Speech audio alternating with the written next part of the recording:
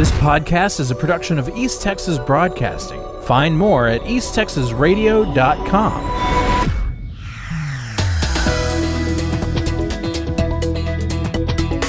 The USDA Farm Service Agency has issued a disaster designation allowing the agency to extend much-needed emergency credit to producers recovering from natural disasters through emergency loans.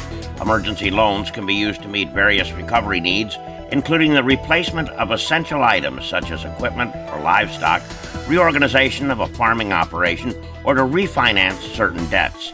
FSA will review the loans based on the extent of losses, security available, and repayment ability.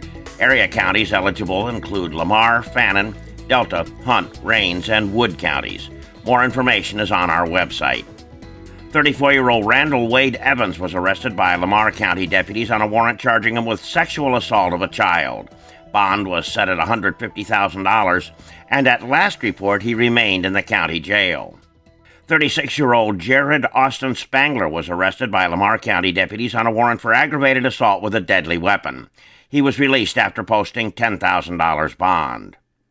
The city of Clarksville is experiencing two water main breaks, a line on the east end of town and a line on West Broadway.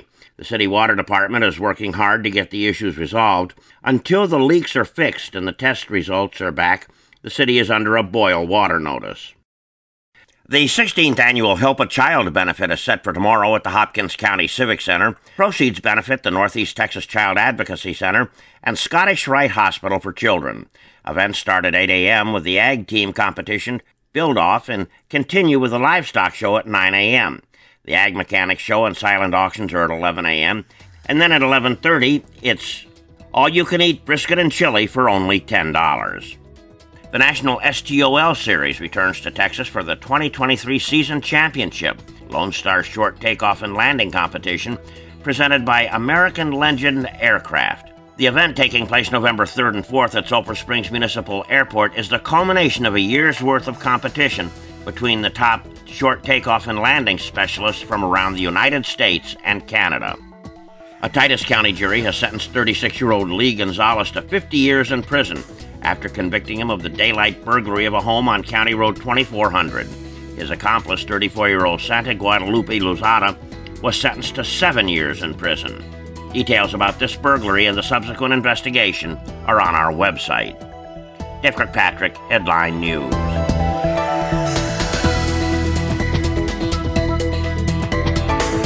This podcast is a production of East Texas Broadcasting. Find more at easttexasradio.com.